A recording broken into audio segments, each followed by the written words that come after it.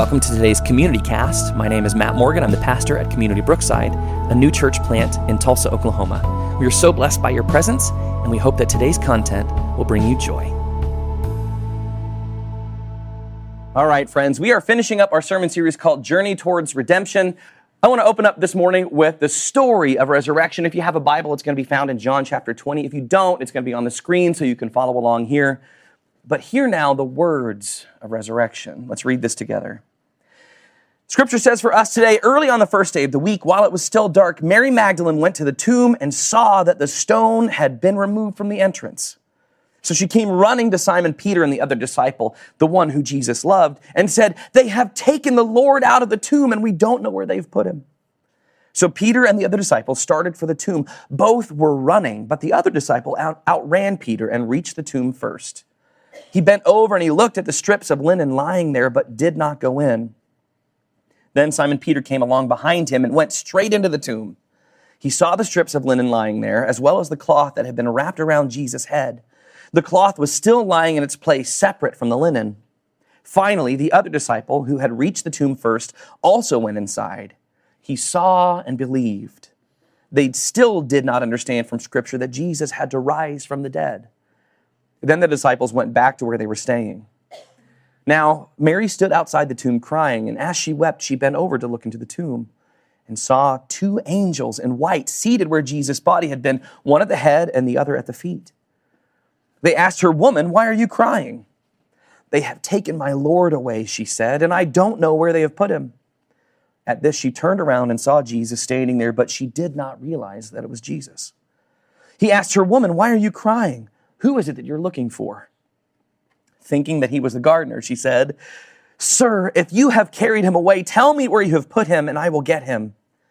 Jesus said to her, "Mary." She turned toward him and cried out in Aramaic, "Rabboni," which means teacher.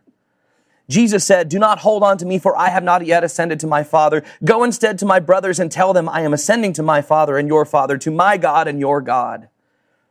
Mary Magdalene went to the disciples with the news, "I have seen the Lord." And she told them that he had said these things to her.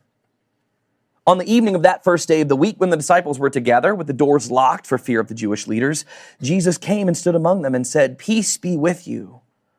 After he said this, he showed them his hands and side. The disciples were overjoyed when they saw the Lord.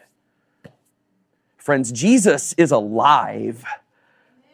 Thank you, all the way back in the back. Thanks. Guys, I don't know if that means much to you, but Jesus is alive. He was dead, but now has risen from the dead. His resurrection changes everything for us. The word resurrection means that something that has died has literally come back to life. And this is not something that we see very often, is it? A person that lives, then dies, and then has a second chance at life again. That's a miracle, right? It's the greatest of miracles. We come to this place this morning celebrating resurrection, to celebrate Jesus' second chance at life.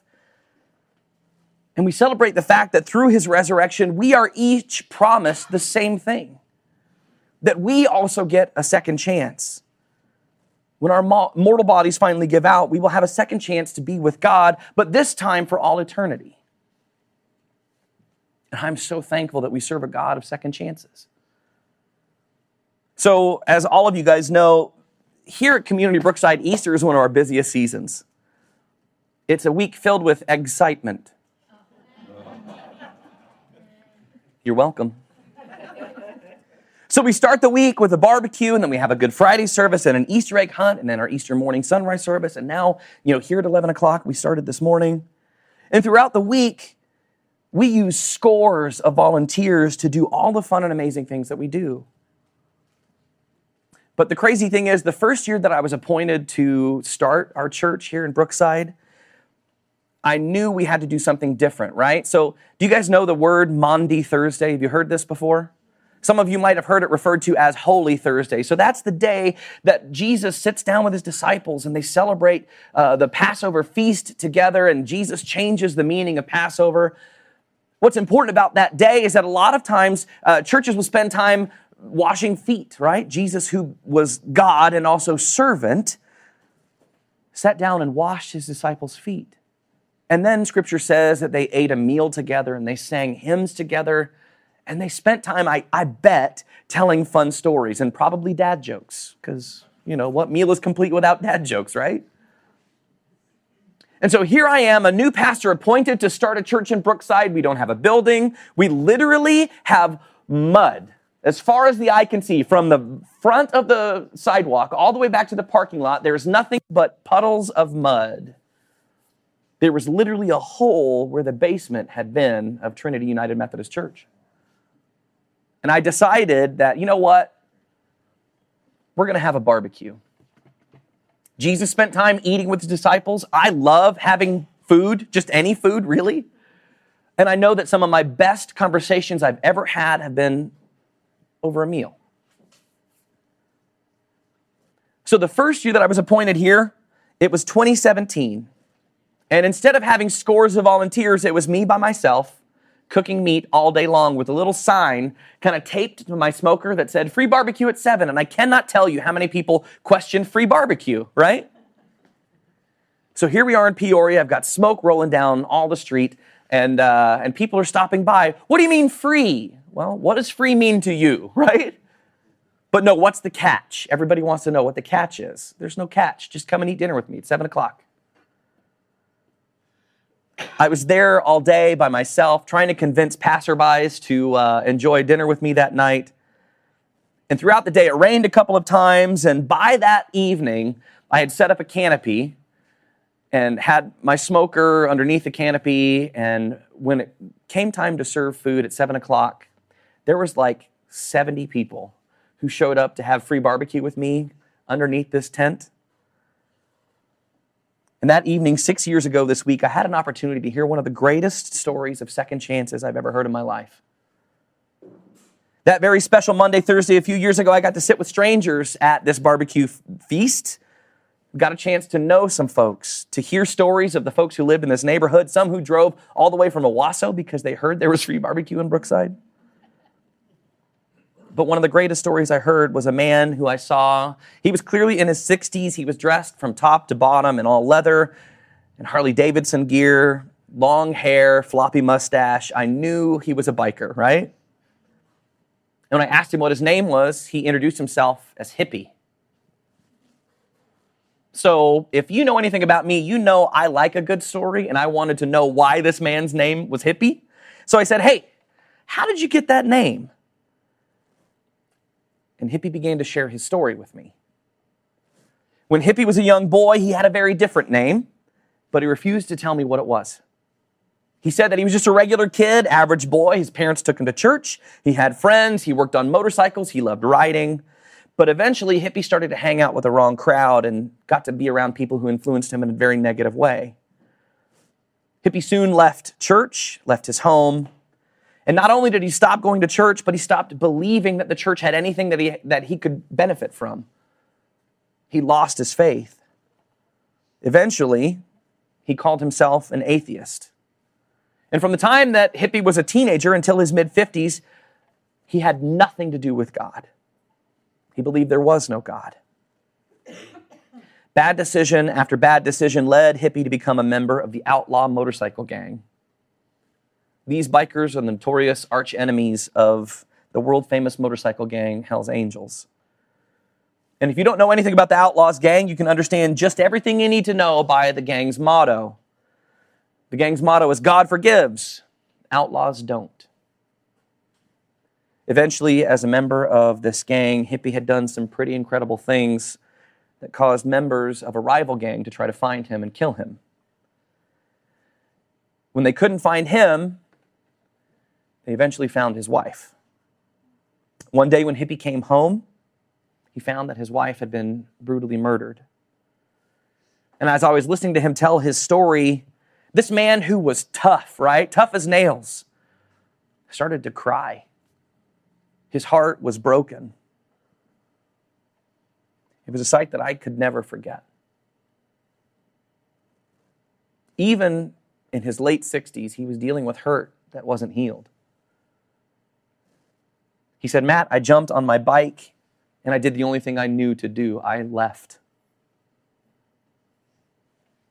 He rode his motorcycle from Bangor, Maine, all the way down to Nicaragua, which I didn't know you could do, but apparently you can. And from that point on, he didn't go into any specifics, but he said that the ride changed him somehow. That on that ride, through working through the issues that he struggled with, working through the death of his wife and best friend, somehow on that ride, he found God again. He felt it was almost like he had been resurrected himself. He had to run away from the man that he had become in Maine, and he started his life all over again. And in that moment, he changed his whole identity. He would never be called his childhood given name ever again, and would just go by the name Hippie. The pain that he experienced all throughout his life, somehow on that ride was gone. It was like he'd been given a second chance. And I don't know about you guys, but I am so thankful that we serve a God of second chances. Being able to sit with people again this week, along with our tons of volunteers, I was able to again listen to stories of folks who spoke out about how thankful they were that we were able to be there to spend time with them. Some of these folks that came to eat with us had nowhere to sleep that night.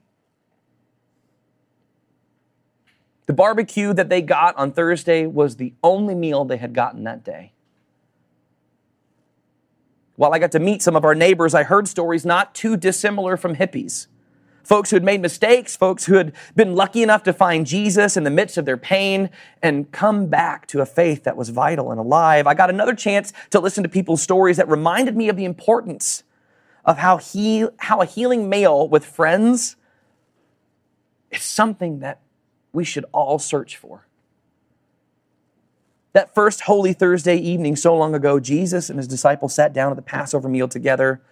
Jesus sat with his friends who, by the way, were tax collectors and fishermen, zealots, people who were religious, almost crazy folks, right? And he even sat down with the man who would betray him. And before dinner, he was willing to wash their feet. And at dinner, he laughed with them. He loved them.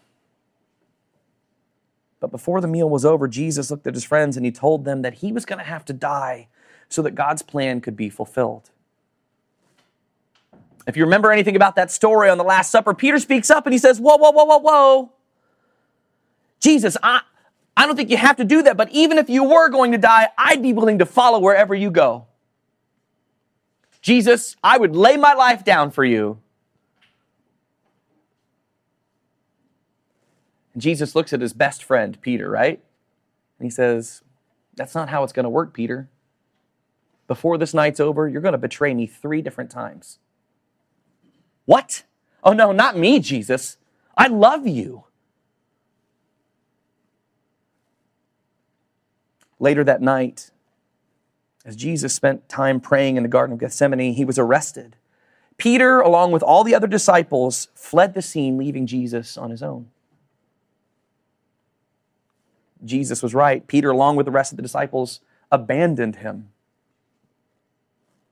And we could pick up the story of pre-resurrection moments where Jesus speaks to Peter again, where Peter recognizes that he's done wrong. We can pick up that story in Luke 22, verses 54 through 62. And here's what Scripture says. Then seizing him, they led him away, and we're talking about Jesus, into the house of the high priest. Now, Peter followed at a distance. And when some there had kindled a fire in the middle of the courtyard and sat down together, Peter sat down with them. A servant girl saw him seated there in the firelight. She looked closely at him and said, well, this man was with him. But he denied it. Woman, I don't know him, he said. A little later, someone else saw him and said, you are one of them. Man, I am not, Peter replied. About an hour later, another asserted, certainly this fellow was with him, for he is Galilean. Peter replied, man, I don't know what you're talking about. Just as he was speaking, the rooster crowed. Here's what's heartbreaking. In verse 61 says, the Lord turned and looked straight at Peter. Then Peter remembered the word the Lord had spoken to him. Before the rooster crows today, you will disown me 3 times.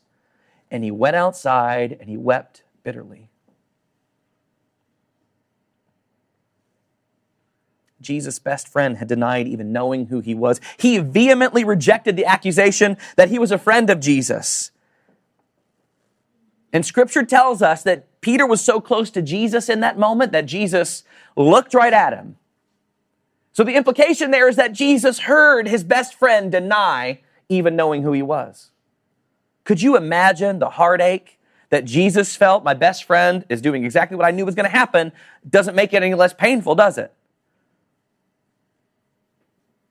And Peter looks up and makes eye contact with Jesus as Jesus is arrested. And he knew he screwed up.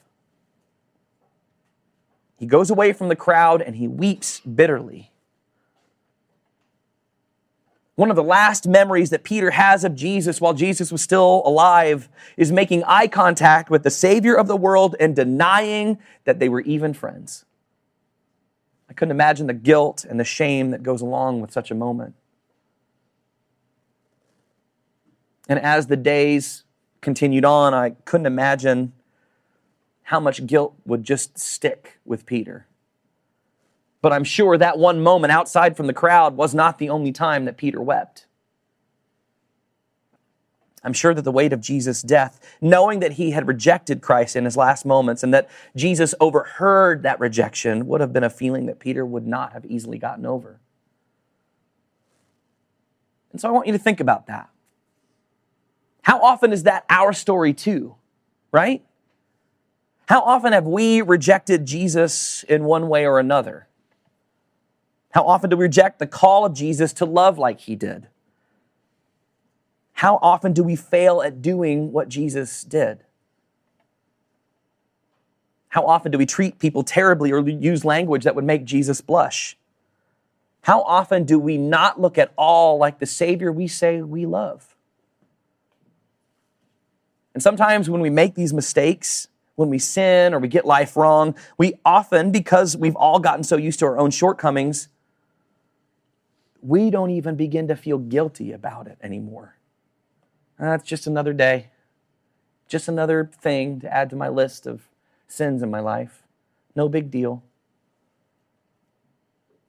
We live in this sort of dispassionate, blasé place where our mistakes don't mean anything to us anymore. Unless our sin is big, right? Whatever is big enough to make a difference in us. And we don't really care about the sacrifice of Jesus. We don't care about resurrection until the consequences of our sin come home to roost, right? Then in those moments when we have to deal with repercussions that are huge, only then do we call out to Jesus. I'm so sorry for the person I've been. Forgive me. We live our lives like Peter did in those moments. We reject a Jesus who loves us. But friends, I'm here to tell you the hope of the gospel, right? After Jesus was crucified and had risen and met his disciples and shown them his hands and his feet, Jesus goes away again from them for an undisclosed amount of time. We don't know. And because Jesus is gone for a while, the disciples go try to do something they know what to do, right? So they go fishing. I would probably have done the same thing. They go back to the life they knew before Jesus, so they're all out on a boat and they spend all night trying to catch fish. And it just so happens they catch nothing all night. And I've been there. It's not a fun feeling. And at the end of the night, the sun is coming up.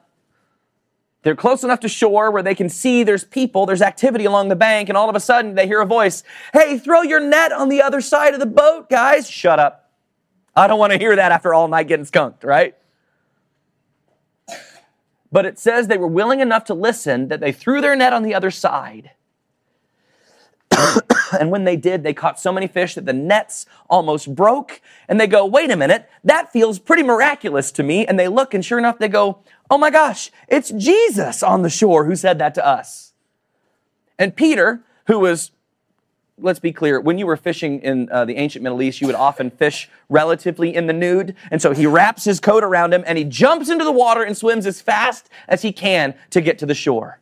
He is so excited that Jesus has appeared to him that he does everything he can to get to the shore as fast as he can. And here is where the best part of the story happens. John 21:15-19 says this, when they had finished eating, right, because Jesus cooked some breakfast for them, Jesus said to Simon Peter, Simon, son of John, do you love me more than these? Yes, Lord, he said, you know that I love you. Jesus said, feed my lambs. Again, Jesus said, Simon, son of John, do you love me? He answered, yes, Lord, you know that I love you. Jesus said, take care of my sheep. The third time he said to him, Simon, son of John, do you love me? Now, Peter was hurt because Jesus asked him the third time, do you love me? He said, Lord, you know all things. You know that I love you. Jesus said, feed my sheep. Very truly, I tell you, when you were younger, you dressed yourself and went where you wanted, but when you are old, you will stretch out your hands and someone else will dress you and lead you where you do not want to go. Jesus said this to indicate the kind of death by which Peter would glorify God. Then he said to him, follow me. Even after Peter had turned his back on Jesus, even after Peter had denied knowing who Jesus was, I wasn't with him, I don't know him, he's not my friend. Jesus restored Peter. Jesus forgave Peter and he brought him back into a right relationship with him. Jesus in that moment gave Peter a second chance and calls him to follow. And an even bigger part of the story is that even if Peter would have messed up again, Jesus would have gladly forgiven him again. And through this incredible example, we have an opportunity to see what Jesus teaches us about God, that God desires radical forgiveness, right? We know there's a story in Scripture. Well, Jesus, I got a friend. And this friend has screwed up and he's messed up. And listen, I'm willing to forgive him, but I'm pretty good, right? And I'll forgive him 7 times, Jesus. How does that sound? And Jesus says, that's cute. How about 70 times 7? That's a lot of times. Jesus desires radical forgiveness, and Jesus offers that same radical forgiveness even to people who've turned their back on him. Friends, we serve a God of second chances and third chances and fourth chances. And Easter proves to us once again that our loving and forgiving God won't ever stop forgiving and loving us. All we have to do is repent and ask. The resurrection promises us new life through our Savior, and as a result, we are called to tell the whole world about the hope that we have in Jesus. That our new life that is guaranteed for us in Jesus is a result of God's love for us, and that love is available to all people always. So today on this Easter, let us remember that since God has promised us second chances, that we are called to live in response to that gift. Let us today and always be people who not only live into our second chances, but may we be people who offer second chances as well. Today and always, may we each embrace the new opportunities that God has given us, just as Hippie did, just as Peter did, to fully live into the grace that we've all received. May we all be people who willingly offer second chances to others because we have received so many second chances ourselves. Today is Easter. And not just on this day, but always, may we be thankful for the resurrection and the power that through that resurrection is offered to each of us. Thank you so much for joining us on today's Community Cast. We hope that you were blessed by today's conversation. If you'd like to know more about Community Brookside, please feel free to visit us at our website, communitybrookside.com, or find us on your favorite social media outlet. We hope to hear from you soon. Be blessed.